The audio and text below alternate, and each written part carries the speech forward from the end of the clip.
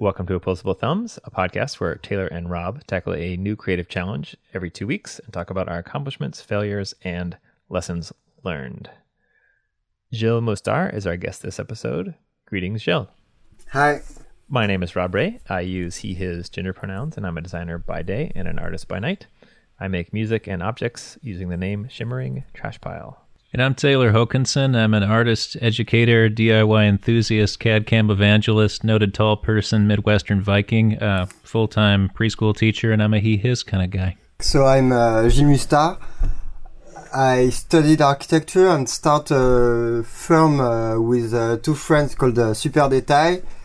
And I was doing also a collective, an association called La Bulle, where we made inflatable architecture. And now I stop both these activities to pursue more personal and creative projects for a few months, I guess. I saw Gilles' work first, Rob, and sent it to you. I saw it, I think, first on Reddit, where I normally go to Reddit so that I don't have to think, right? And so I just scroll for hours on end, but every once in a while you see something and say, wait, I want to know more about that. And it was this project for making the false nose. Yeah. So correct me if I'm wrong, but it's a 3D printed false nose that's also been gold leaf. Exactly. It's a reproduction of a false nose from the 16th century. And that used to be used for like the ancestor of aesthetic surgery. So it's not functional, just aesthetic. And it was used for people who broke or lost their nose in duel, for example. Wow. Yeah. Am I remembering correctly that was... I can't remember if I had read this on your Reddit page or what it was, but there was some scientist who got into a duel at a wedding over who was a better astronomer. Yeah. Are you remembering the story? That's what it was? That was a comment on my post, but so I don't remember it, but it was pretty common actually. It was not exceptionally rare, the fake nose. Right. But I don't know specifically. I don't remember the story. It was in the comment. It was a really great comment.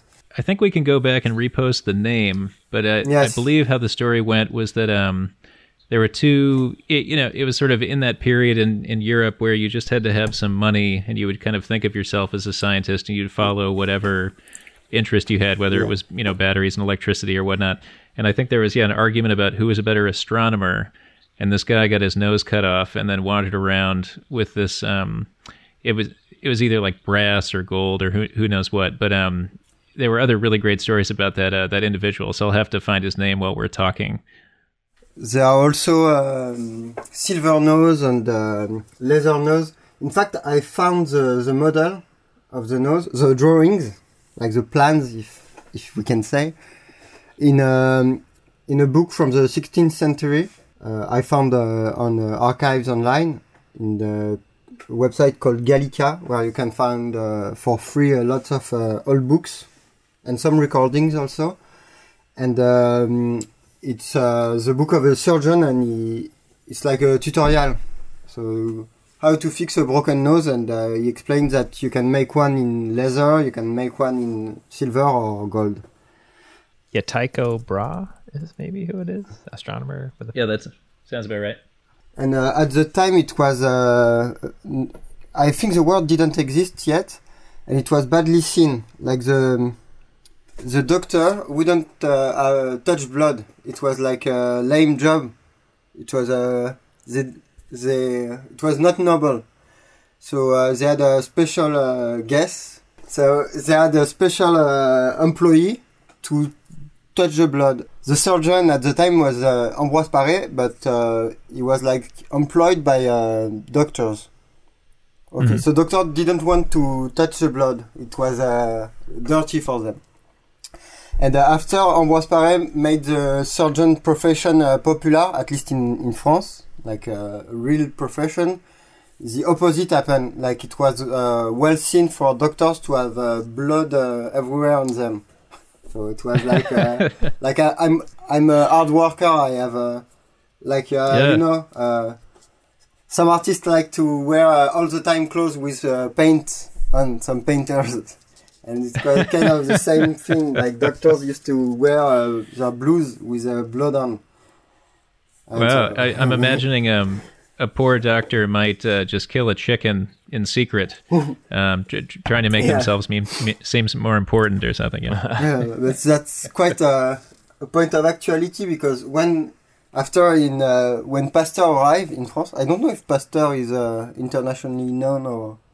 Oh, sure. Yeah. Mm-hmm. And when he arrived and he told the doctor, you have to stop, your blood on your blues is disgusting. So it went back to the... And it's contaminated, the blood on your blues.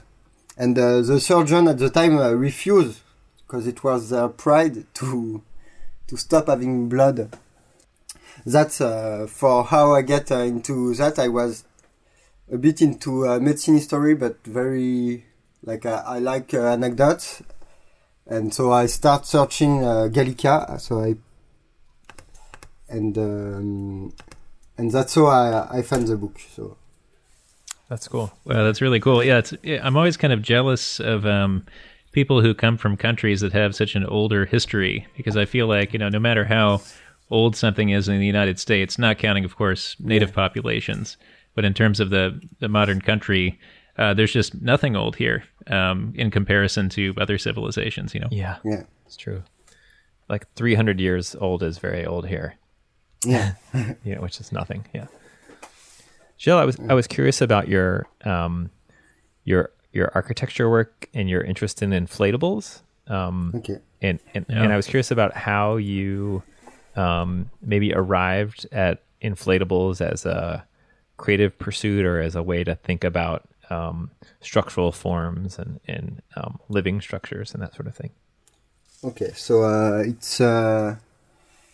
it wasn't really a choice. So it was a festival called Bellastock in France, and I think now it's a bit international. They are happening in schools everywhere, and at the beginning it was for architecture students. And but it's now a bit larger. I think you can invite whoever, and it's a festival where you have like 2 or 3 days to build your house, and then you party inside. If I caricature, so and each year you have themes. So like when I was in first year, it was building with a sandbag, and in second year it was building with inflatable structure. So there is for the listener who are not into inflatable structures, there are 2 kinds of inflatable structures. So the one that you can inflate, and if you stop inflate them, you can put what do you say, a bouchon. You can close them, and they stay in shape like an inflatable castle. Right. You have it's called 2 membrane. But there is a less known version. It's called a simple membrane, and it's like a beach ball, like and you have to inflate them in all the time, because you have the door that free air. So I guess it's not very easy to describe. But that being said, the festival we would be, I think, 1,000 people. And you have to build your city, your inflatable city. Yeah, this sounds great. Let's take a look at these pictures. So, it's huge. Yes, and we are 1,000. So, and what's so great is because it's like each house is a balloon, like an air balloon, inflatable, and they're all connected. And you had 2 big ventilators that keep the city from deflating. Okay, so. And to keep the air sealed, you had only a few doors. So when you wanted to go out, you had to go from house to house to the way out. So it was quite a unique experience. Right. And so that's how we discover Inflatable. So that was a festival, and we loved it so much. It was such when you enter the space, so unique, and And that's how we discovered with friends, and we decided we wanted to continue. Yeah, just to describe this for people that are listening, the picture that I'm seeing on the homepage, Rob, I'm trying to estimate how far across that area is. I mean, there's probably at least 20 or 30 structures in that particular picture, right, that are all interconnected. It's definitely like and hundreds of feet across. Football field? Yeah, it's quite massive, yeah.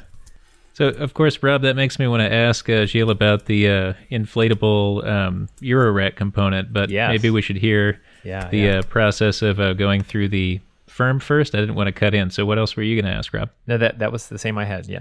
After that festival, so that was 10 years ago, I think, we kept our inflatable structures and reuse it for other small events with some friends. And we heard that other people that went to the same festival were doing the same thing, like reusing their inflatable, and we merged our two groups into one. That La Bulle Collectif, I send you the link. And I'm looking at the pictures now. Yes, and that have been a big part of my life. So it was a collective. So we were at the maximum 30. This day, I think there are like 8 person really in the project. And so the idea was to make events where with inflatable structure. And what we like so much is you can make everything in inflatable structure, and it really because it's not you don't see them often. It's quite unique and creates a kind of special space. So it's amazing for music and party, but it's also great for like reunion and things like that. So that's how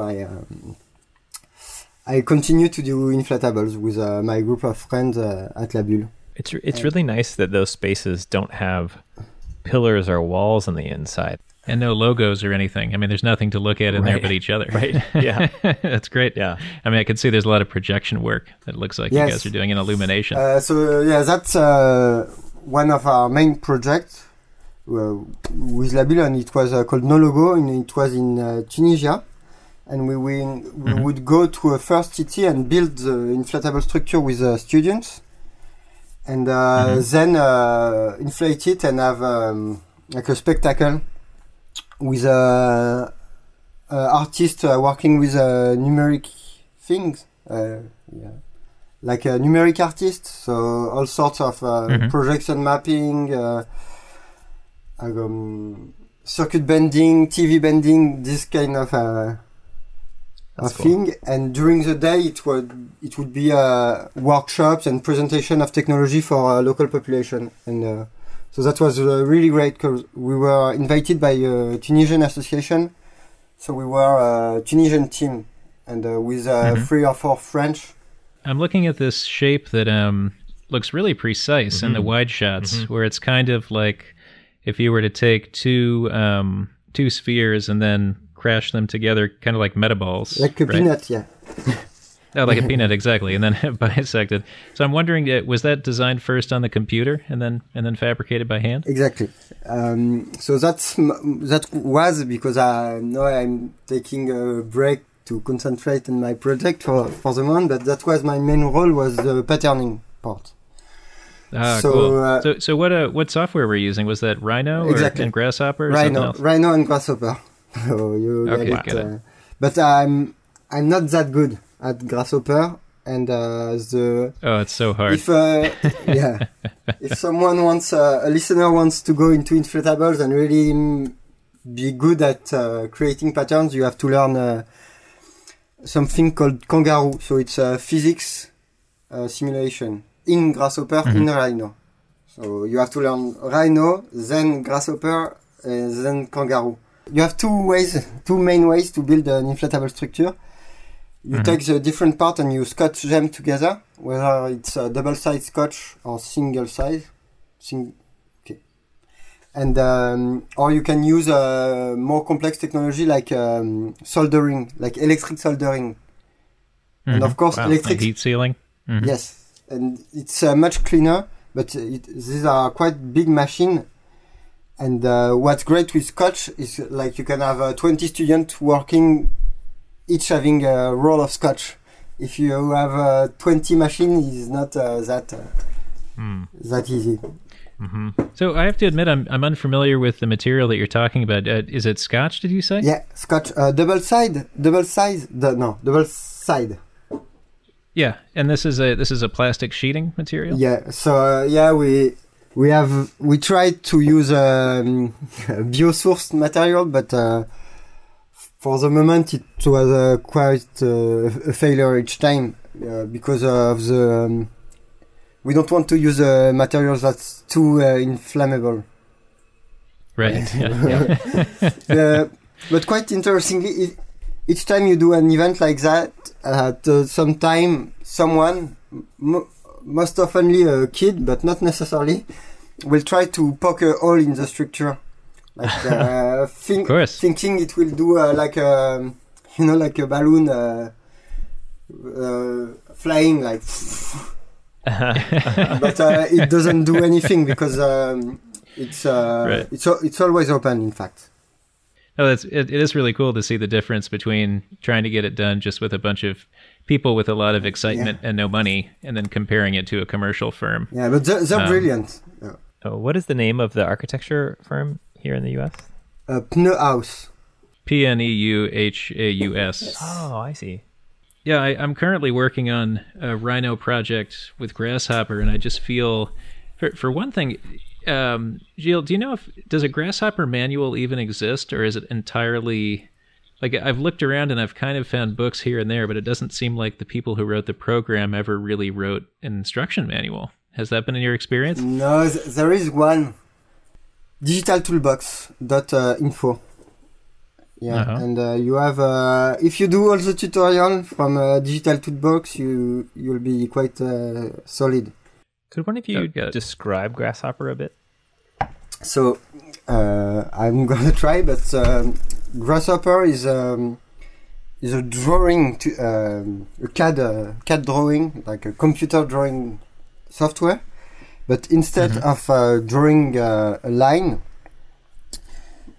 you code it, like you say there's one point at this coordinate and the other one is the first point you put there's one point in A coordinate and you move it to B coordinate and you draw a line between point A and B.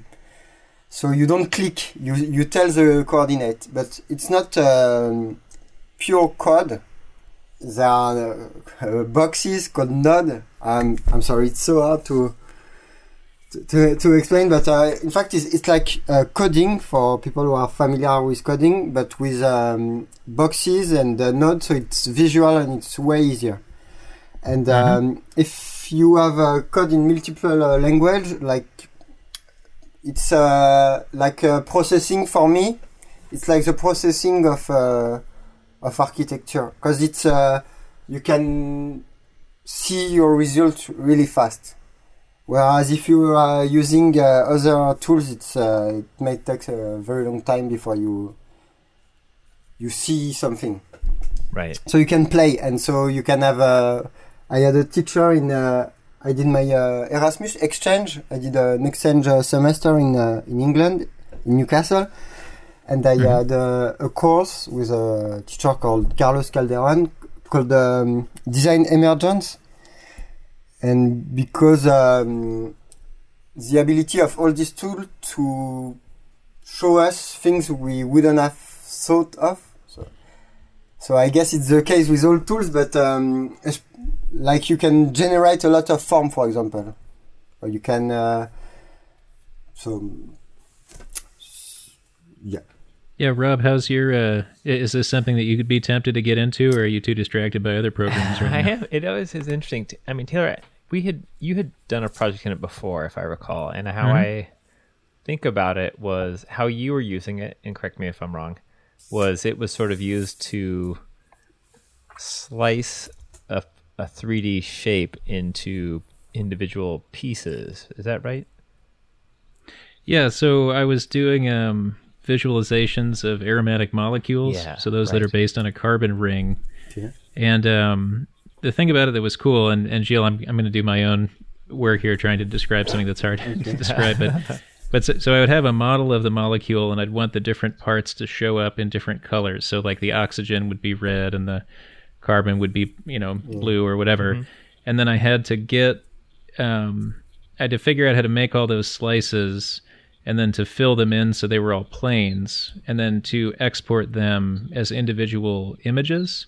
So I would wind up with an animation that looked like you were slowly kind of sanding through a molecule. Mm-hmm. Okay. And then I would take all those images and play them as a slideshow on a television that was moving down a motorized track. That's right. So that when I took a long exposure photograph, the photograph would kind of reconstitute over 60 seconds in the camera. And then you get this kind of like otherworldly, semi-translucent photograph straight from the computer that like existed in the world kind of, but was never actually 3D printed. It was sort of 3D printed in light. Yeah, that's great.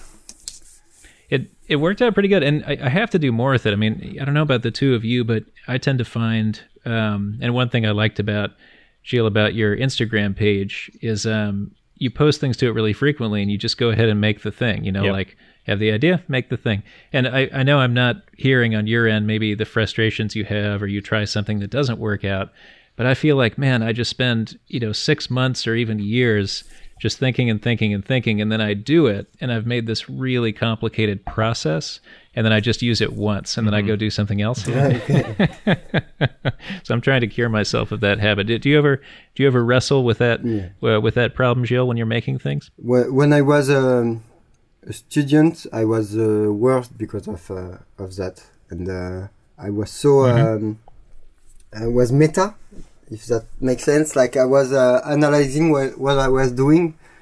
Yeah, right. So it's a process that's not very productive, and but it was a common illness in my school. Like we had a teacher from another country, and she said, "You come to me with 1,000 idea on one drawing, and my students from my country come with one idea and 1,000 drawing." Wow. Yeah, right. I was curious about the materials that you have found to be good or not so good when thinking about inflatables, and maybe what some people who listen to the podcast could be thinking about if they want to explore inflatables a little bit. Yeah. So for the instrument, for example, it's survival cover. I don't know if you call them that in English. I can check. Life blanket. Oh yeah, okay. Like what joggers wear after they run for a long time. Yes, that's quite cheap. And if you check the Instagram of Inflatables, I think the first one, I don't know if it's on there yet. One of the first one we made was with some parts using that. Using what is it? Life blanket. Life blanket, yeah. Right. And so it's I think it's quite a great material because you can find them quite cheap, and they have one silver side, one gold side, and they have a really unique transparency if you put a light underneath. Yeah. So I'm gonna try a lot of things because I still have like 1 or 2 square meters of this material.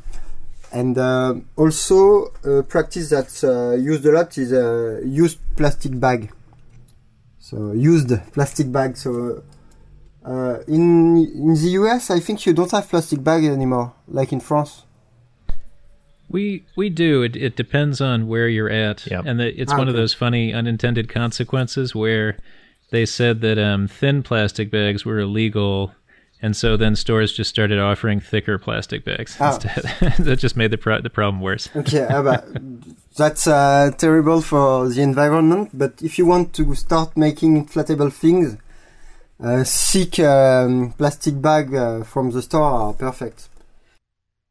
There was a girl in La Bulle from Brazil, and she made also a huge bubble in architecture school in Brazil, and she asked every first-year student to bring the excess plastic bags they had at home, because Oh, that's cool. Yeah. As their material. And they didn't even choose a double. They use a very simple scotch. You don't need a fancy scotch to make an inflatable structure. It's quite easy. Well, so that was the term from before. I was trying to figure out when you're talking about scotch. Are you referring to the tape? Yes. Sorry. Okay.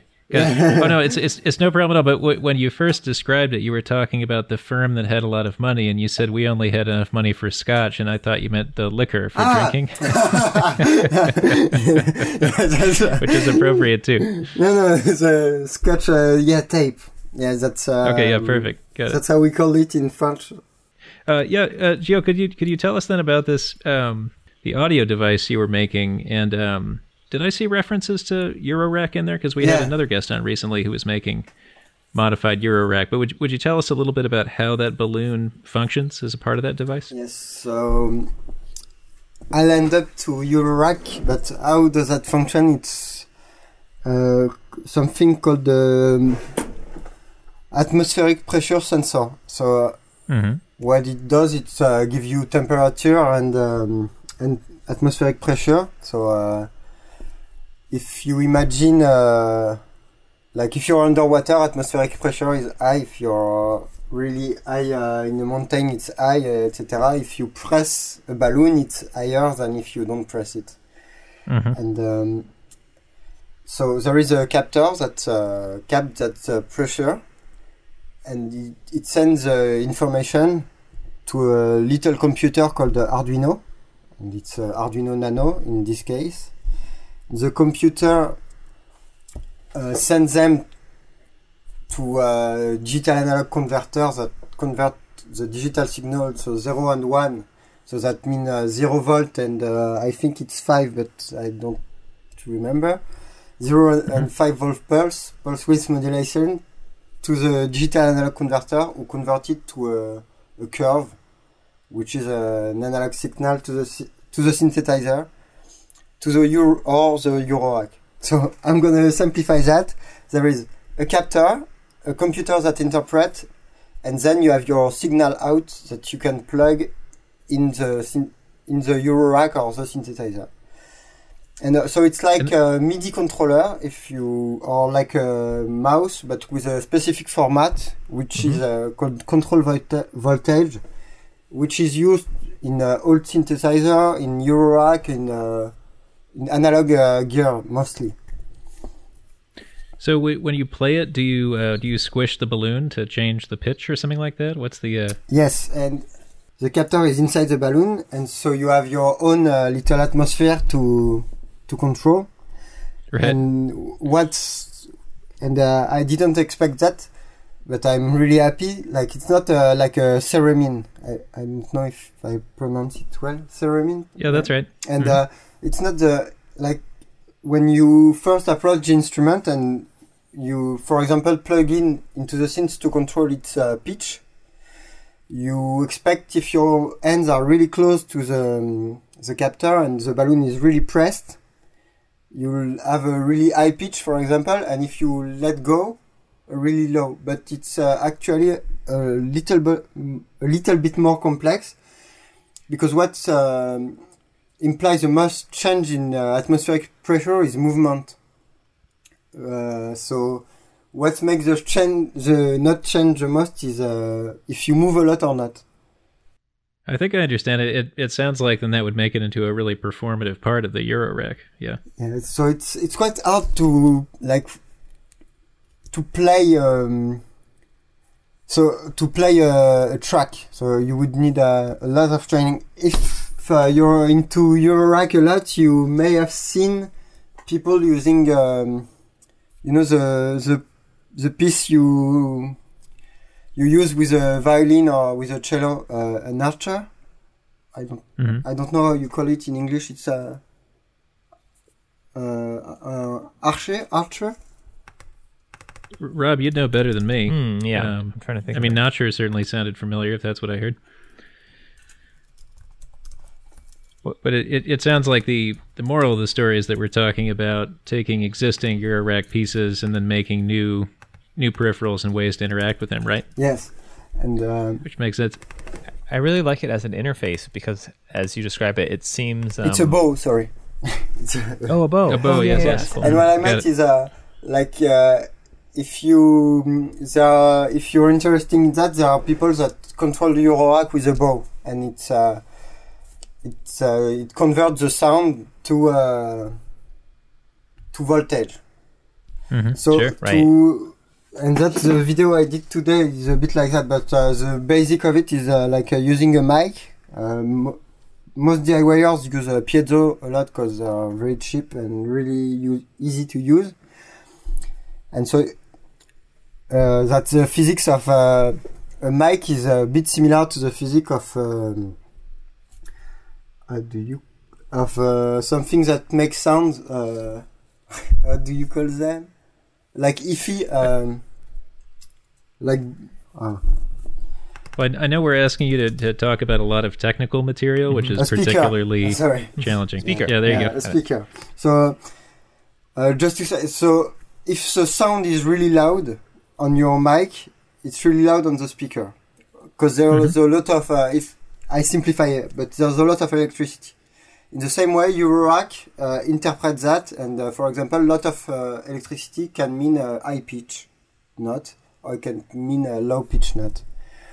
I let my sisters and my father play with it, and it's really they have a natural enjoyment of playing music in that way. That's great. Yeah, perhaps if nobody can play it perfectly, then it makes people less self-conscious to play it. Right. Yeah. That's really great. Gilles, is there a place where we could listen to some of that? Have you made any recordings of that Not device? yet, but so there is Instagram. There is a 2 short video, because I'm not a really good musician, so I'm more a maker than a musician. Right. But just before we start the podcast, I was finishing a video, and it's a small piece of where I use it to make wind. And I think that's a really cool use for this specific instrument. Is because so the sound produced sounds like wind, and I like it because you feel like controlling a tempest, controlling the meteo, the climate. So now I'm embarrassed to admit that I didn't realize that you had already sent me a link with that on it. I'm just such a bad Instagram user as an old person. I'm fairly new to Instagram also, so I understand. Yeah. We'll post links to all that stuff so everyone can check it out. You can find photos of our finished projects over at projects.opposablepodcast.com. We also have links in our show notes, and we'll post cool stuff to our Instagram account, which is opposable_podcast, and we'll make sure to link to Gilles' really great work, both in the podcast show notes and also on our website. We'd like to send you an Opposable Thumb sticker if you share a podcast episode on social media, rate us on iTunes, or some other cool thing to let people know about the podcast. We will mail you a sticker. Just contact us on Instagram at opposable_podcast or at our email, which is opposablepodcast@gmail.com. We'd like to give a shout out to Wesley Ellis, Charlene McBride, Adam Mayer, Deb Chatra, Blondie Hacks, Nick Kantar, Walter Katundu, and David Bellhorn. They're our top Patreon supporters, and if you'd like to join them in our League of Patreon Supporter Badasses, just go to patreon.com/opposablethums to sponsor us. Our podcast is dedicated to providing a harassment-free experience for everyone, regardless of race, gender, age, sexual orientation, disability, physical appearance, body size, knowledge of subject matter, or religion, or lack thereof. We actively support an inclusive environment, and we want you to be a part of it. Gilles, do you have a creative challenge for us and our listeners to guide our thinking for the next week or two? Do you know lentils? Lentils, the food. Yes. Yeah, sure. And they are really easy to grow. And I started to grow quite a few. And I think that's a really great material to try things with. So I would say my challenge was use a new material, something that you don't. Maybe something that you like but never think about as a material. And I think for me, it's a plant, for example. I'm not a gardener or a biologist. I have no special knowledge, and it's really scary. But just try and. That sounds great. Let's make lentils the challenge. Yeah, Rob. We should definitely make lentils the challenge. That's really good. Gilles, you've said so many times over the course of the hour, I'm not a blah blah blah, but I did it anyway, and I just think that's great. That. Yep. Like that's the spirit I want to embody. Yep. You know. Yeah, it's really cool. Yeah, I hope I didn't lost myself too much because I haven't spoke in English for a while. So I tend to think about the idea and then think about the English, and then what was I talking about? So, Gilles, do you have Instagram or a website that you would like people to visit? I'm only on Instagram for the moment, so it's gilou._. And if you want to see the inflatable things we talked about, it's labule_collectif, so LABULLE_COLLECTIF. So awesome. I would recommend you to check the description. It will be easier that's great. than Okay, sure, yeah. But thanks a lot. It was great.